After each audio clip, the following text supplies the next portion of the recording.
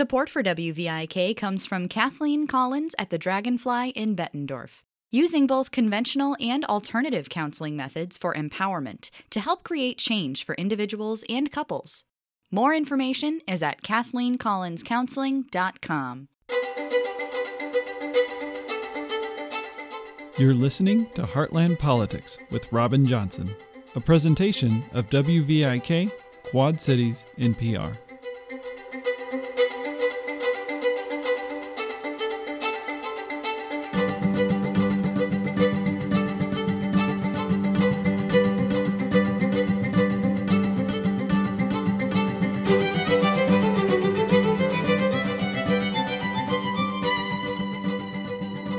Hello, everyone, and welcome back to the Heartland Politics Show and podcast, which is aired on and distributed by WVIK, Quad Cities NPR.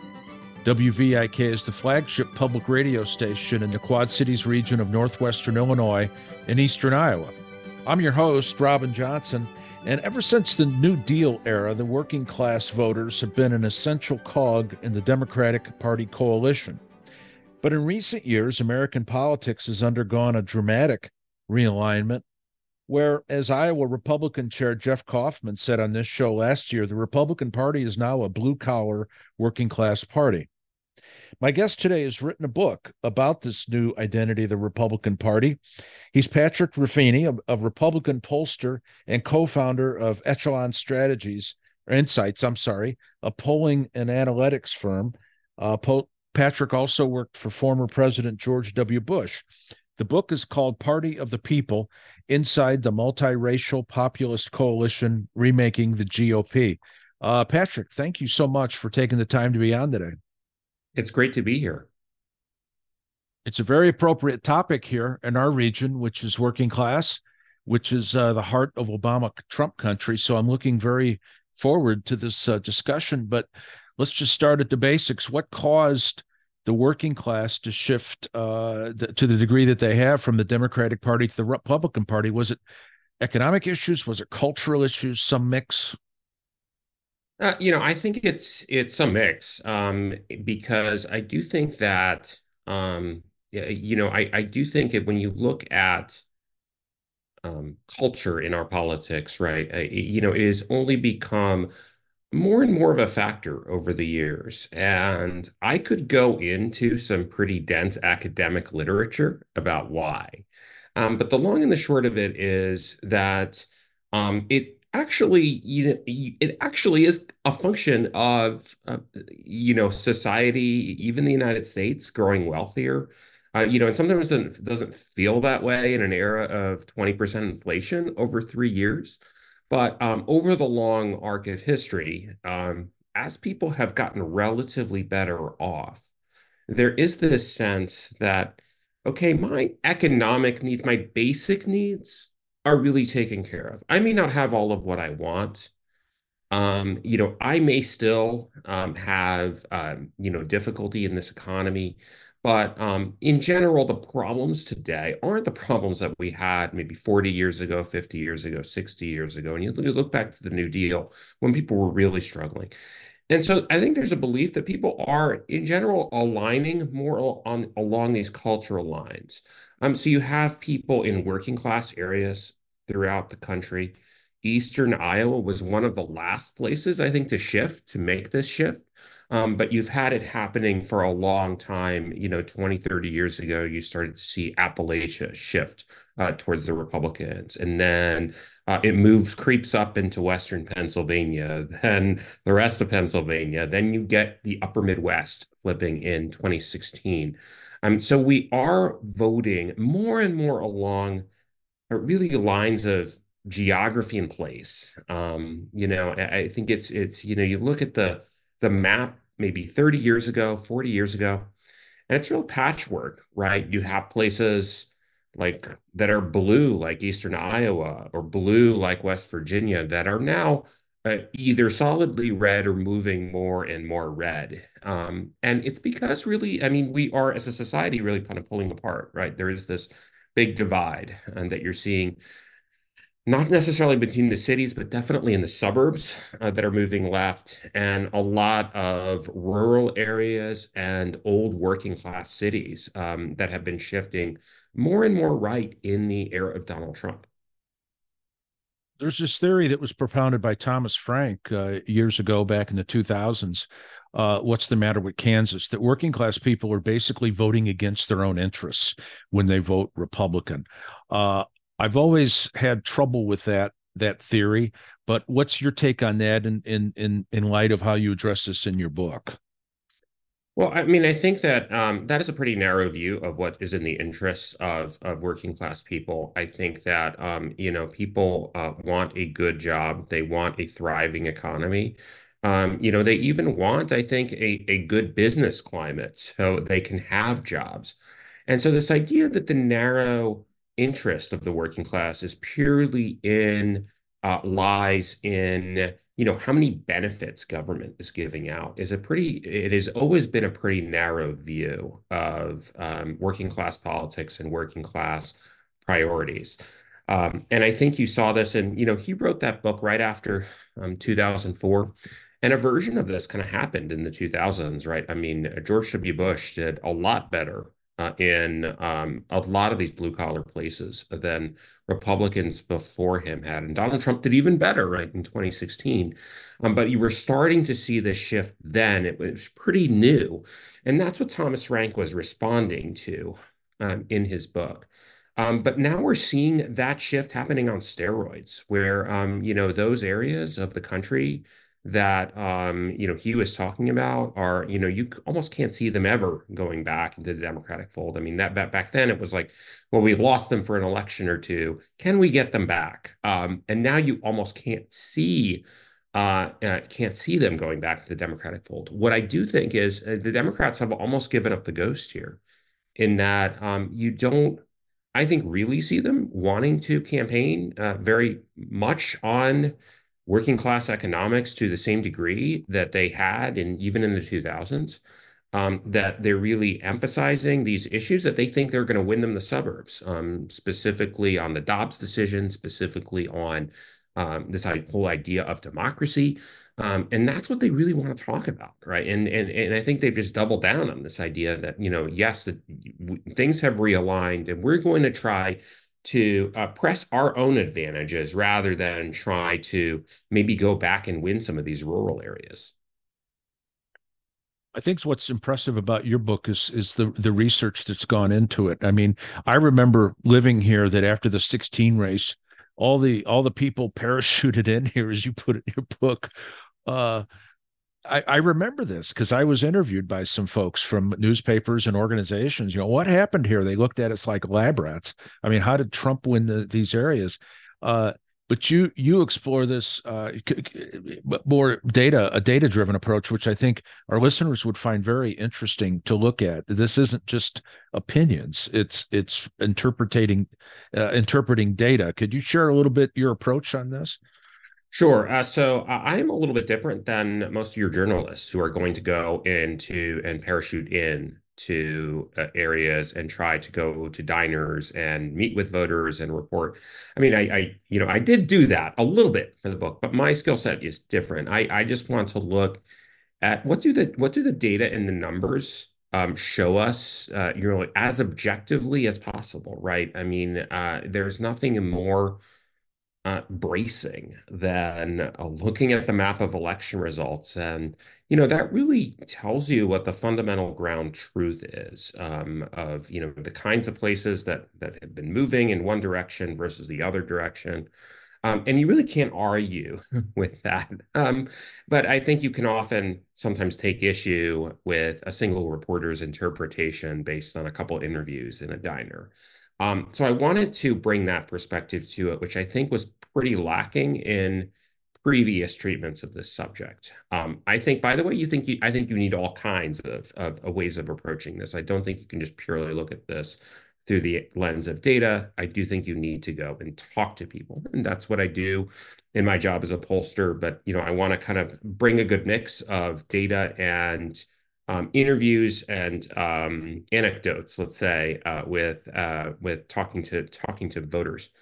But I also wanted to do this from the perspective of somebody who was is inside the Republican coalition, as opposed to maybe somebody who is just a fundamentally not only an outsider from the perspective of not living in the places where, these shifts have been happening, but an outsider from the perspective of their politics, right? And that's where the place where most reporters come from when they're talking to Trump voters, when they're talking to people in the Republican Party. I've also struggled with this myself because, as you mentioned, I worked in the George W. Bush campaigns and administration. And so I was not the kind of Republican that initially gravitated towards Trump.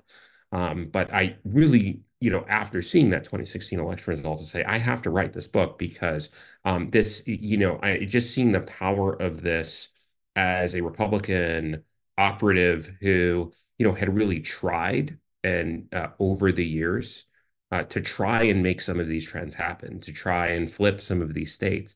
And it only happens with Donald Trump at the top of the ticket. So I said, this is pretty powerful. I have to look at this, but I have to also, I come at this with a sympathetic lens, I guess, from the perspective of of trying to understand the Republican voter, because I think a lot of this has been mischaracterized. It's been mischaracterized as racial resentment. It's been mischaracterized as authoritarianism. It's been mischaracterized. I mean, this sort of caricature of the Republican voter that doesn't really ultimately, I think, take 50% of the country seriously. And so I don't think that's a real analysis. So I do think that you need that perspective in this debate. What I like about your book too is you display your arguments in terms of numbers, and I think one thing that should scare the Democrats in reading your book, and I would advise them to do so, is just the pure numbers. It comes down to math on a lot of these issues as far as the future and the shape of the coalitions going forward if present trends remain the same. Can you talk about that a little bit? And again, refresh our listeners have heard this before because this has been a major topic of my show over the years, has been the realignment and Trump voters and understanding how and why Trump won. But restate for our listeners the definition of working class in terms that all of those of us inside refer to it as. Sure. So I think when you talk about trends, I think it's helpful to I think talk about maybe some of the beltway ideas that people have had about where these trends were leading us. So back in the Obama era, back in 2012, you had a lot of people saying Republicans are never going to win another election again because you have this rising coalition of non-white voters in the country who are going to become a majority of the population in 2045, and in a few decades. White voters are going to be a minority of the U.S. population. And as a result of that, you also had very high support margins within these groups for Obama and pretty decent turnout too. And so the idea is if you just played these trends out over time, there was just no way that the Republican Party, as it was currently constituted, was going to win. But I think the takeaway from that message, the takeaway from that was actually very different. Turns out to be very different, that the Republican Party, as then constituted, could not have won. But the party went in a dramatically even more of a direction, right, of doubling down on Trump's rhetoric on immigration, in some cases in the 2016 campaign, going out of his way to alienate Hispanic voters with his rhetoric about the wall and immigration and in his announcement season, all of the kind of off-color things he said, right, in rallies. And people were very surprised that not only does Trump win, but he also wins by winning in many places more Hispanic voters. He wins with more African-American voters. And then in 2020, he makes even further gains, along the Rio Grande Valley in Texas. He shifts those places by 20, 30 points in his directions. In Miami, you have, really minority communities throughout the country are shifting towards Trump. So what is going on if there is going to be this so-called coalition of the ascendant that Democrats were predicting? What is going on with these voters? And what we're seeing is that these groups are not signing up for this sort of racialized vision of American politics, where they're all part of this racially based coalition of minority voters that I think that people were predicting during the Obama era, that increasingly a lot of these voters, a lot of these people are moving out to the suburbs. They're moving to different places in the country. They're living in more integrated communities. There's intermarriage, and they're not exclusively defined as much by race. And so I think that that is the big trend that's been happening. It's been happening side by side, right, with this education trend. So when we use this kind of wonky phrase called education polarization. Yeah, maybe a few people have heard of that, but not very many.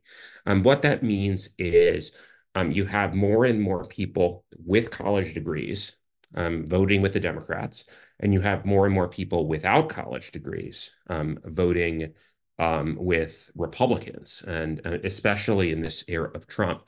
And so ultimately, you still have way more people in this country who don't have a college degree than do have a college degree, and especially among non-white voters. And so that's why we're seeing the trends we're seeing, and why you're seeing this new coalition taking shape. That is more, a coalition of non-college graduates that increasingly goes across racial lines. You're listening to Heartland Politics on WVIK, Quad Cities NPR. This is your host, Robin Johnson, and I'm very pleased to have as my guest today Patrick Ruffini, who's a political consultant, Republican political consultant who worked with the George W. Bush administration. He specializes in polling, and he's written his first book. It's called Party of the People, Inside the Multiracial Populist Coalition, Remaking the GOP. I recommend this book, and I had him as a guest just because the topic of this book is playing out nationally, but it's also very relevant to what's going on here in politics in Iowa and Illinois. We've been talking a little bit about his book here. And in my discussions with voters, and I'm curious for your take on this and the role it plays in your book, this issue of negative partisanship. People that, and for my listeners, that means you hate the other guys more than you like your guys.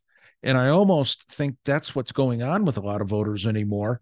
And I'm curious how this fits into the movement of Hispanic voters from the Republicans over to the Democrats, which has been very plain here in the last couple cycles. Are they moving because they like the Republicans or like Trump more, or is it driven more by they don't like the Democrats anymore? And what are the reasons for either of those, movements?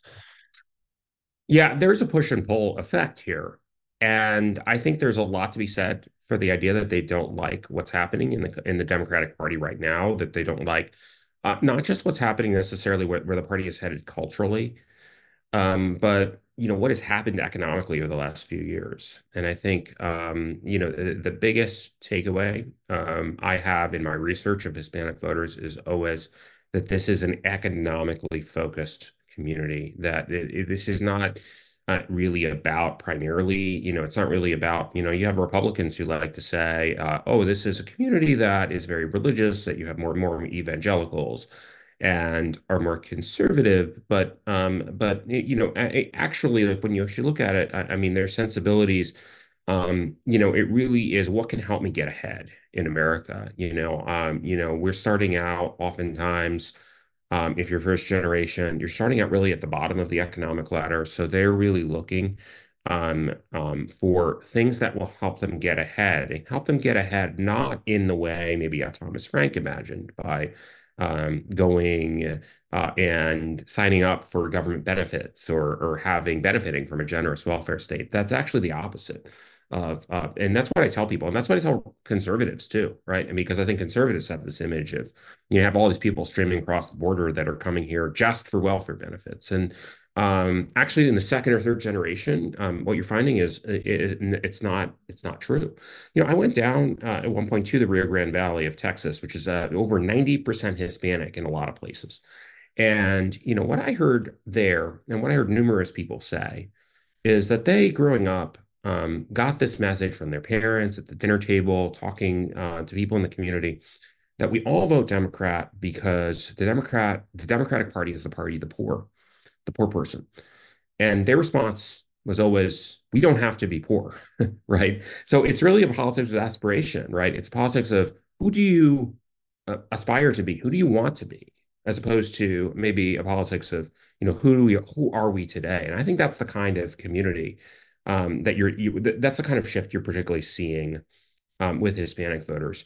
I also think that, we overplay this issue of partisanship a lot because, ultimately people are making real-time decisions about what's going on in the country right now. And that can change. And voters shift from election to election.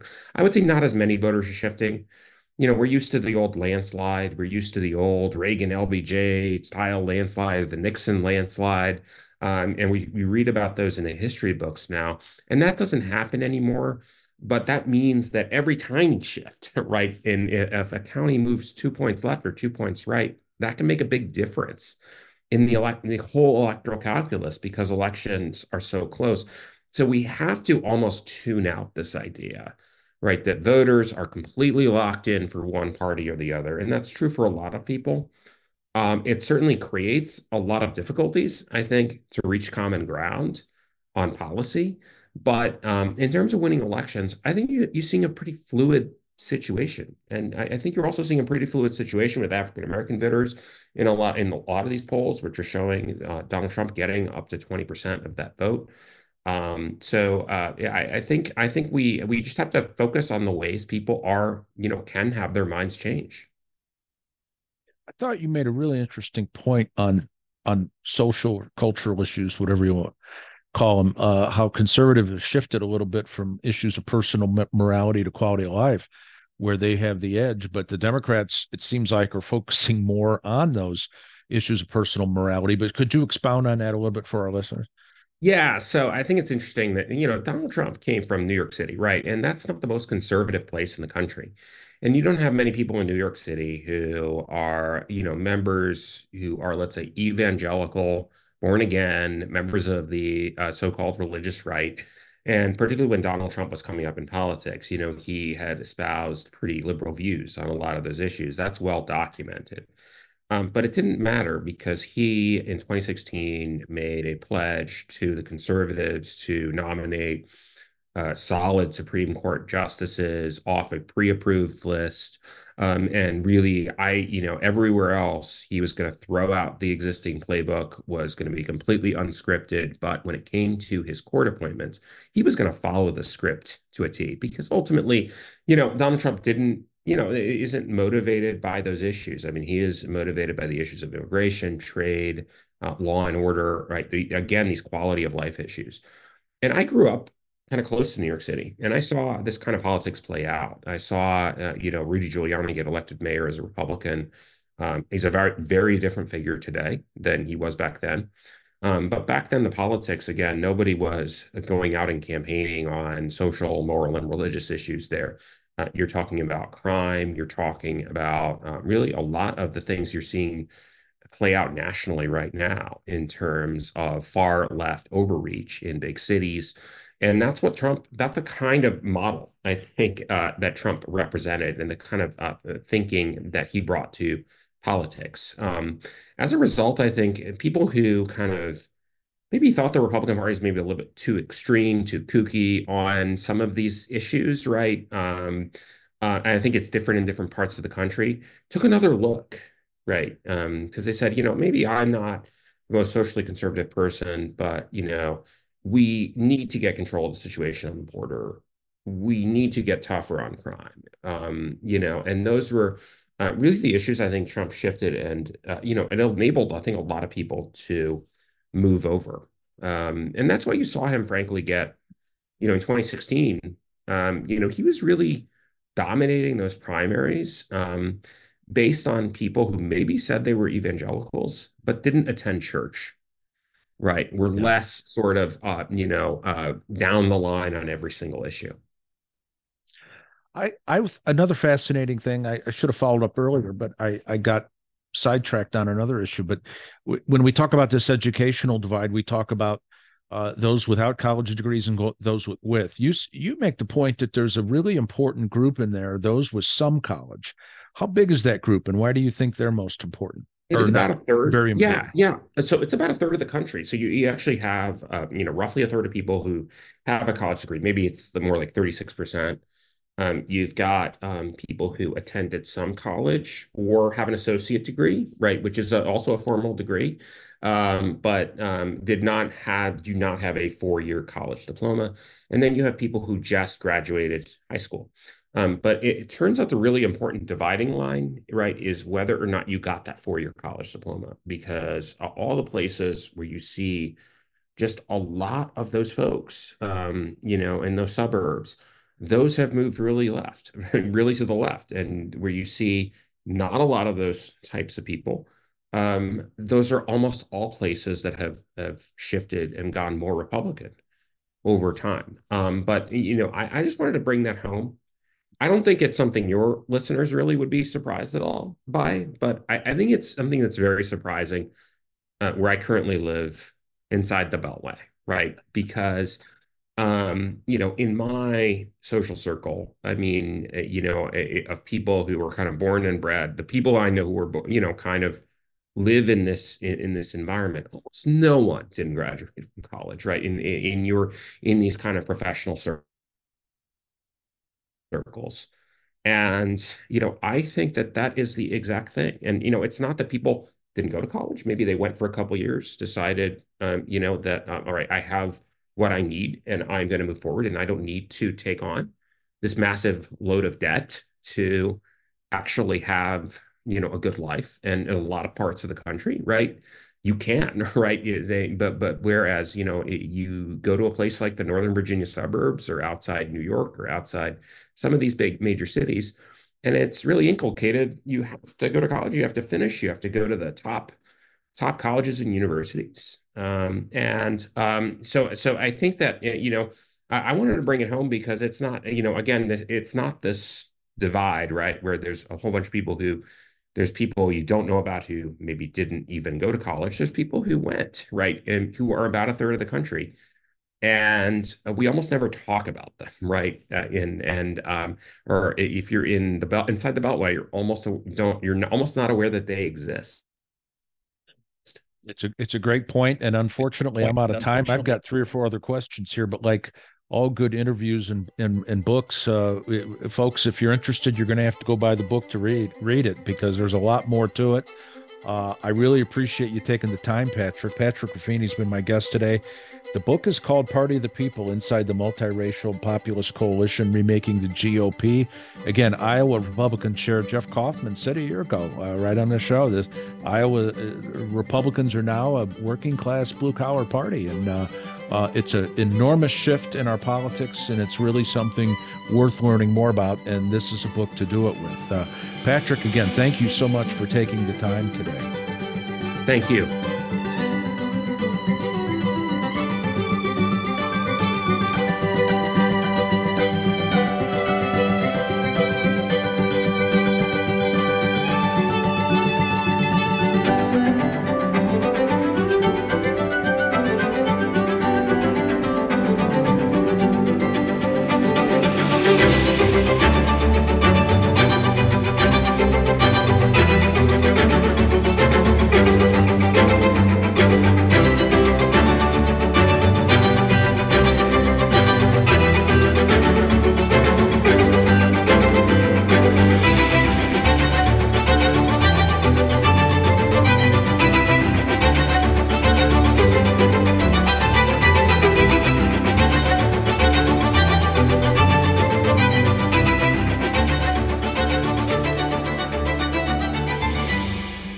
You're listening to Heartland Politics with Robin Johnson, a presentation of WVIK, Quad Cities NPR.